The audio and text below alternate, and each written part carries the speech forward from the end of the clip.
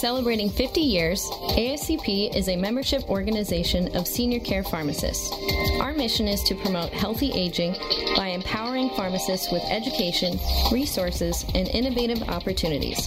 Learn more at ASCP.com. ASCP, experts in medication management, improving the lives of older adults.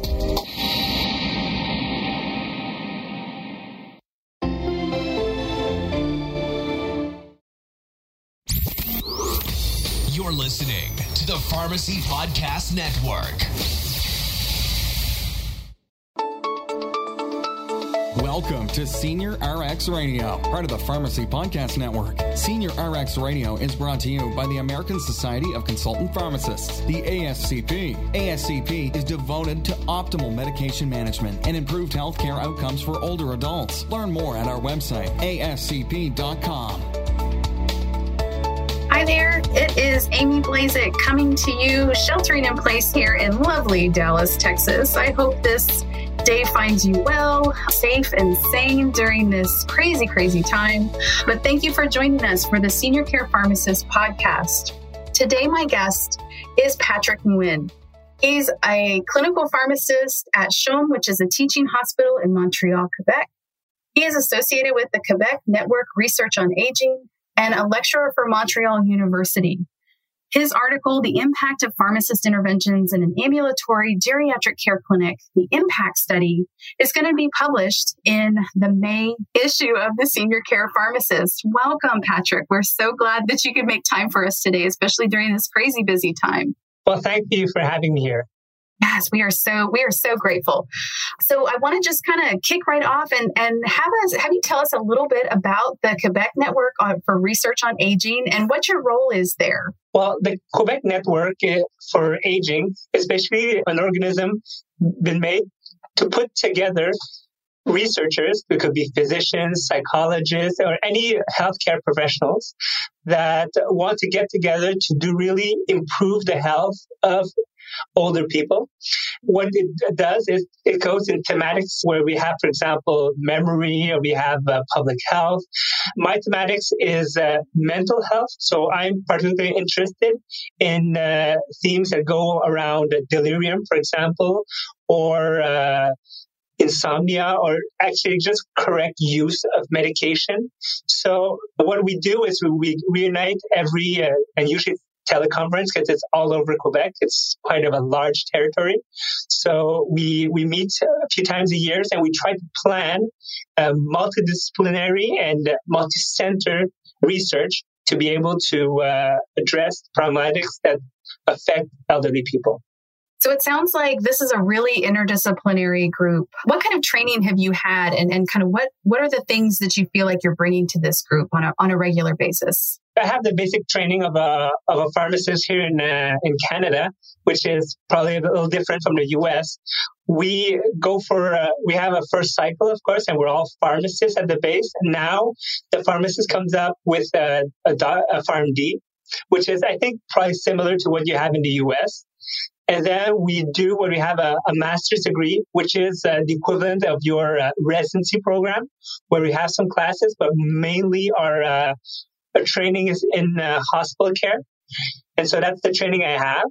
But on top of that, what I've done is a master in gerontology last year, just to open and widen my perspective on the older patient care. And I think it really added to my vision on the elderly person. So that's mainly the training I have. And my contribution, since the network doesn't have many pharmacists, they do some trials, some experiments with medication, but they don't have the point of view, the expertise of a pharmacist to do that. So my main implications in the projects is to give advice and also to see the analysis to see if actually the outcomes where they're looking for are the right.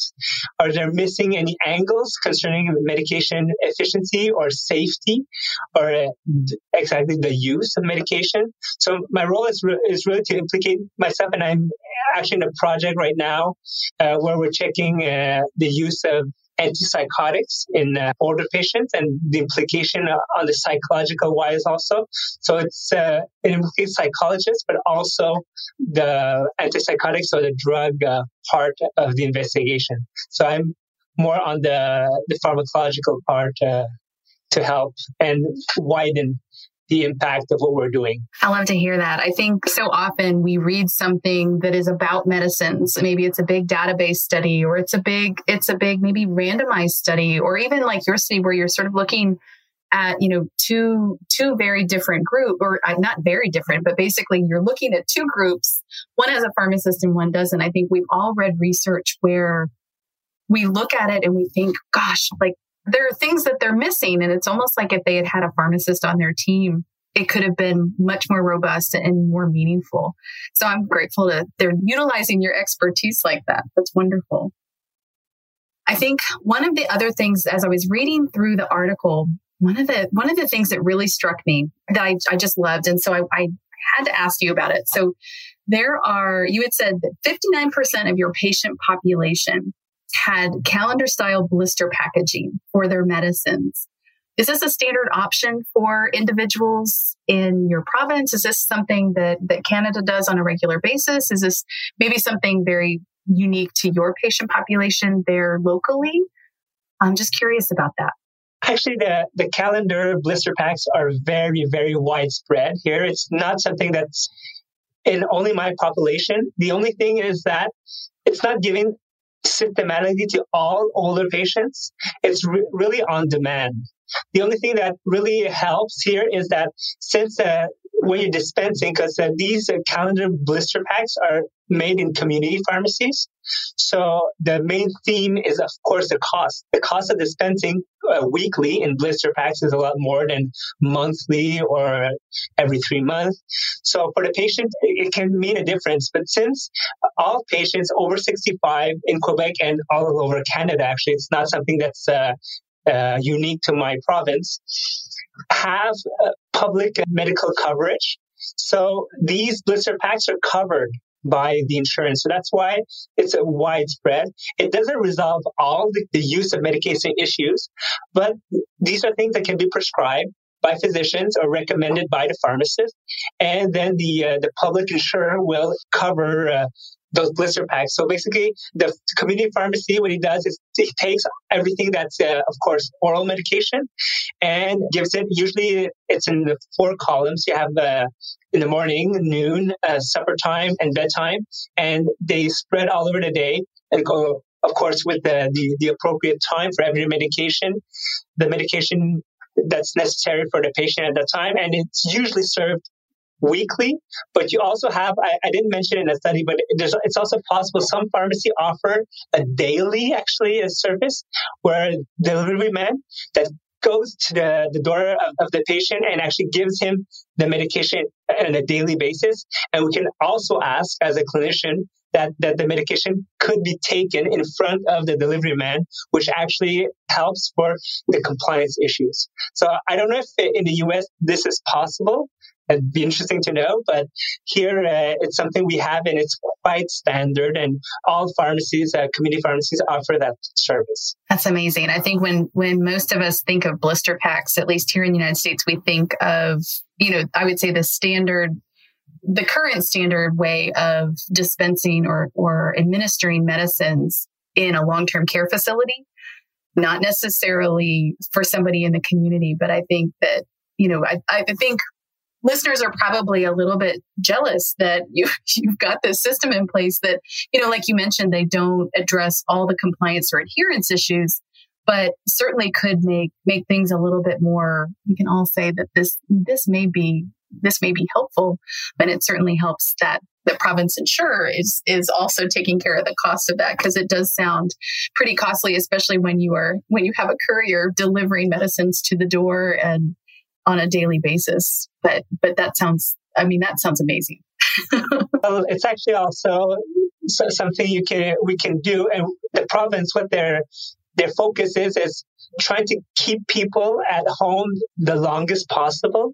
So these are all things that they say, we're going to invest there, but we're going to invest less in long-term care or nursing homes because the people are going to stay at home longer. So that's why we've implanted those services, and the daily delivery, even though it's a cost, but it's a lot less than having the patient being in a nursing home, for example. For sure. And I think that, when you're able to take a 10,000 foot view of healthcare as opposed to sort of the silos, what long-term care costs and what pharmacy costs, and you kind of take a 10,000 foot overview, I think that can be, when you're like, well, we're paying for it all.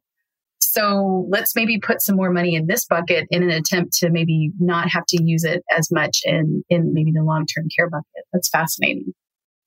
So, as I'm reading through your article, reading through your work, I was definitely thinking about how these results can sometimes have ripple effects. And so I was really curious about how these results have been received by the pharmacy management, maybe the Department of Geriatrics within your institution.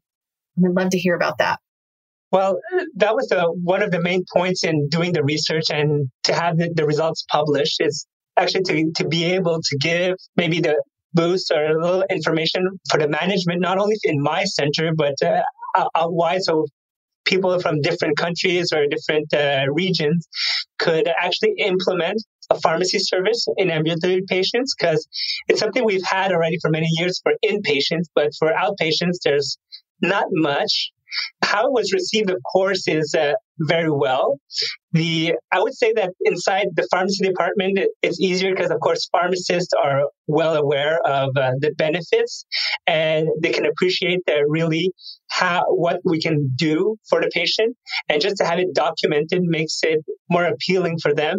And for my management, I have received the full support to develop, because it was a personal initiative to develop ambulatory pharmacy, because up to now we're only implicated for inpatients and on a consultant basis, but not really seeing systematically all patient in the ambulatory clinic.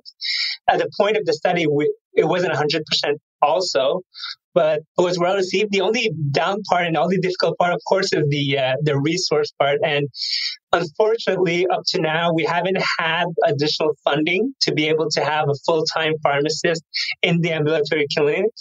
I think there's more research to be done that we could actually prove an added value on a more long-term basis to be able to get. On the geriatrics part, it was kind of funny at the beginning, and it still is a bit, because the physicians at the beginning, they said, well, yeah, the pharmacist is sometimes useful, but I don't see why he should always be there. I mean, we're doing a good job right now and everything's fine. So why should we have a pharmacist on the team? We can manage, the physician can manage also. But when they actually see the added value, when we reunite the multidisciplinary and we actually give our recommendations, they see angles that they didn't see before, and we give recommendations that they haven't thought of. So they see the added value. I think the first time they're a little reluctant. Some physicians are more favorite pharmacists, some a little less, but that's normal. I have a very good team, so most are favorable, but sometimes they just say, oh, okay, but why should we have a pharmacist? But at the end, they're pretty convinced that the pharmacist has an added value, and they see it, and now they also have the chance having the pharmacist. Sometimes they have questions. They don't really think of calling us, but if they have us in front of them, they say, oh yeah, for that patient, maybe how could we give them this medication? Or, oh, for this pain, what do you think? What should we give? And so interdisciplinary exchange, it's been widely supported. The chief of geriatrics, of course, approved and was really backing us up for the implementation of pharmacy in the ambulatory clinic. We're really lucky to have that support from the beginning. So everything went smoothly from then. So is there a pharmacist full-time out in this clinic now? Or is that kind of in the works? So we increased. At the time of the study, we had a third of patients that were seen by the pharmacist. Now we're more at, I'd say, about 70% patients that are actually seen by the pharmacist. So we're able to increase. We have to manage the inpatients and the outpatients. So sometimes when the workload is very hard, it's difficult to see the patient in the ambulatory clinic. So that's the only difficult part. It's to be able to have the time to see the patient. But most patients now are seen, which was not the case at the beginning. And I'm hoping that in the future we'll be able to get the 100% patient seen by the pharmacist. I think it's possible. It's only a question of having the correct resources to do it. This is definitely leading into my next question. So if the sky was the limit, what are your next steps? What are I would say the next steps, maybe over the next 3 to 6 months? Maybe what are your dreams for this, maybe over the next 5 years? Well, of course, one of the points is to have 100% of the patients seen. But what I've seen and what I realized from doing the study is that a big part of what we're missing is we see the patient in the ambulatory clinic, but since we don't have the time, we don't actually able to do the follow-up. And that, I think, is a major point. I think that for the next 5 years, there's something I would like to develop in the ambulatory clinic is to have the pharmacist there to be able to do follow-ups and interventions, for example, or follow-ups on a patient. You've seen him once. You'd like to speak to him another time or even have an appointment so the patient could come back. Imagine we're deciding to reduce benzodiazepine, and we all know it's on a long-term basis, and we'd like to make follow-up on the patient.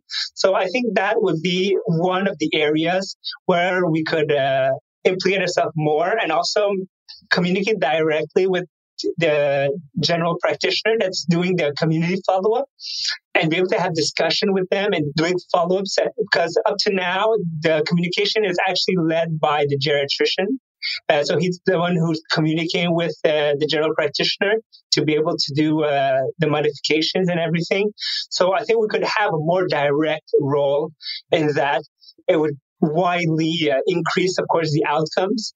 And then we could actually see and try to measure the outcomes that we can do, for example, on the adverse effects or patient satisfactions and everything like that.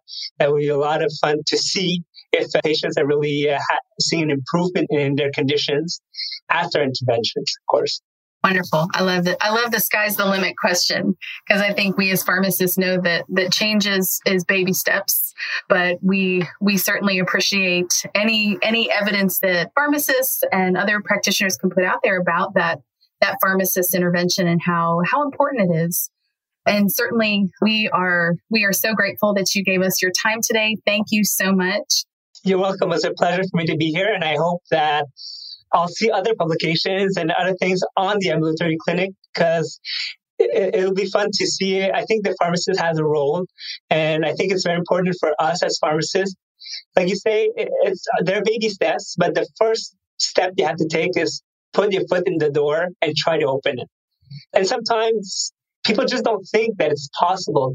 But from the experience we've had here, if you try, not always, but it is possible to put a little foot in the door and then maybe stepping up to get a better implication of the pharmacist. When they see what we can do, they want us there.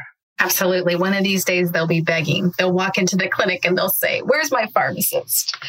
So thank you so much for your time today. My guest has been Patrick Nguyen. He is the author of The Impact Study, The Impact of the Pharmacist Interventions in an Ambulatory Geriatric Care Clinic, which will be in the May issue of the Senior Care Pharmacist. Grateful for your time today. And this is Amy Blazer, sheltering in place in Dallas, Texas, but hope to hear from you next time.